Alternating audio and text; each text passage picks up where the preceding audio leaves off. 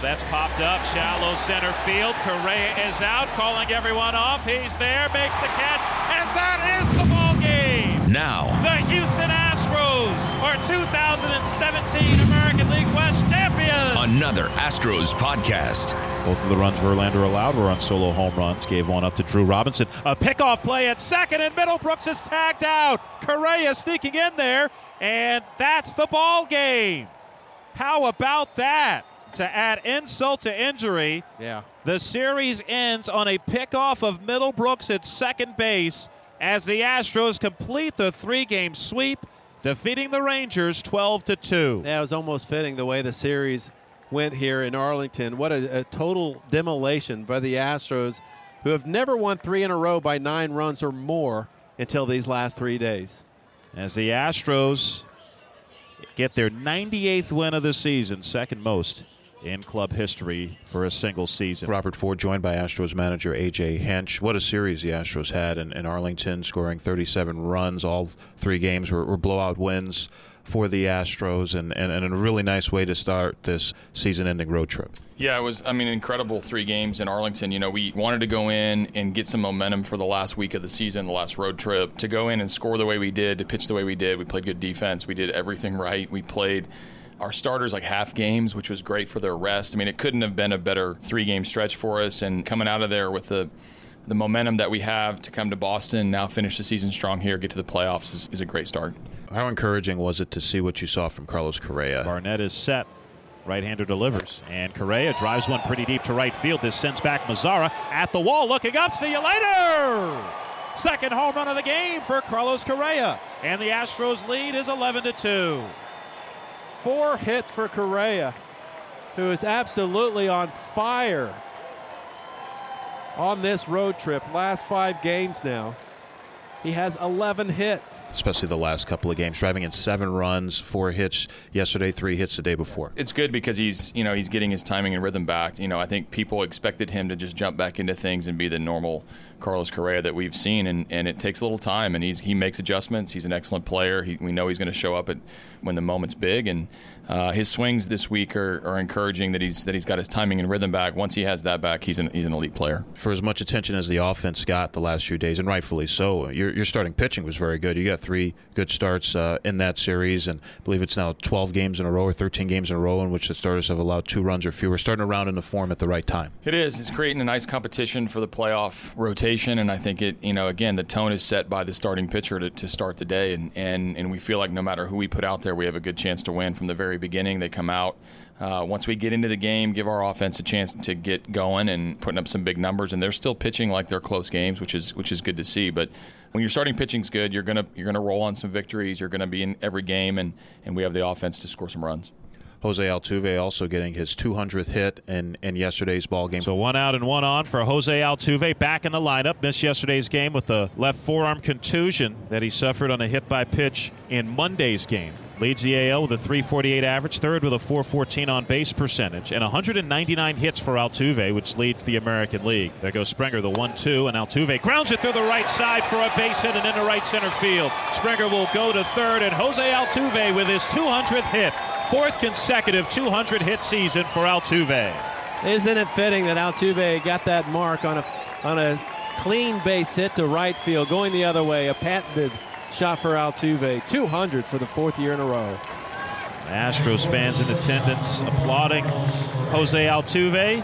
Becomes the 4th right-handed hitter in Major League history with 4 straight seasons of 200 hits. 4th straight 200-hit season, and just another capper to a great year for him. Yeah, it's the most consistent player in the big leagues in terms of production. I know he's hit close to 350 both halves. He's on base over 400 both halves. He's like 2 hits a day. It's incredible to watch his consistency, and a bad day for him is a 1 for 4, and that just doesn't happen in our game. I think he's the AL MVP. I think he's the guy that getting some national exposure now for a couple years going, and he's the heart and soul of what we are. Kind of an interesting series here with Boston to wrap up the season. Red Sox on the verge of clinching an AL East title. Yankees could still knock them down to the wild card. They have clinched a playoff spot, and with the way things are set up right now, you could face them in the first round in the division series. Of course, still game behind Cleveland for the best record. So how do you kind of strike that delicate balance of obviously playing your guys, getting ready for the postseason, but maybe not showing too much to a team you might see very soon? Yeah, I think you just play the games. I mean, I think all that is definitely in play. We might play these guys, anywhere from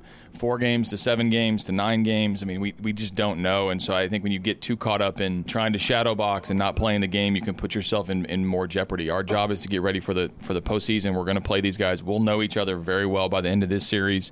If they end up being our first opponent in the playoffs, then we'll react accordingly. So I may do a few things differently, but I don't want our players' mindset to change. AJ Hinch, thanks for joining. You got it. Lance McCullers Jr. is my guest today here on Astro Launch. This is Steve Sparks. Ahead of the first game of this 4-game series with Boston, you and I are sitting in the dugout right now before batting practice. It doesn't get any better than this ballpark, does it? No, it depends on what you want, You're looking at the green monster, right? If you want, nice, new, big field, spacious quarters, then this is the field for you. If you want historic, that's pretty much historic. Then this is the place. As far as the pitchers go, you're probably the best hitter. You're a lefty, though, as a batter. When you look at the green monster here, do you think you can go Oppo? I don't know. I think that ball I hit in Miami would have probably been about halfway up there. To left center in Miami would have been a good ball here. Maybe. And the batting practice for sure. Yeah. Batting practice, no question. But the game, probably not. Lance, this has been a crazy season. I mean, for you, I don't know where you're at mentally, but the first half of the season was remarkable. You came into spring training and you shaved some things off mechanics-wise, all-star this year, and the second half has just been up and down more than anything, probably mentally, more so than physically.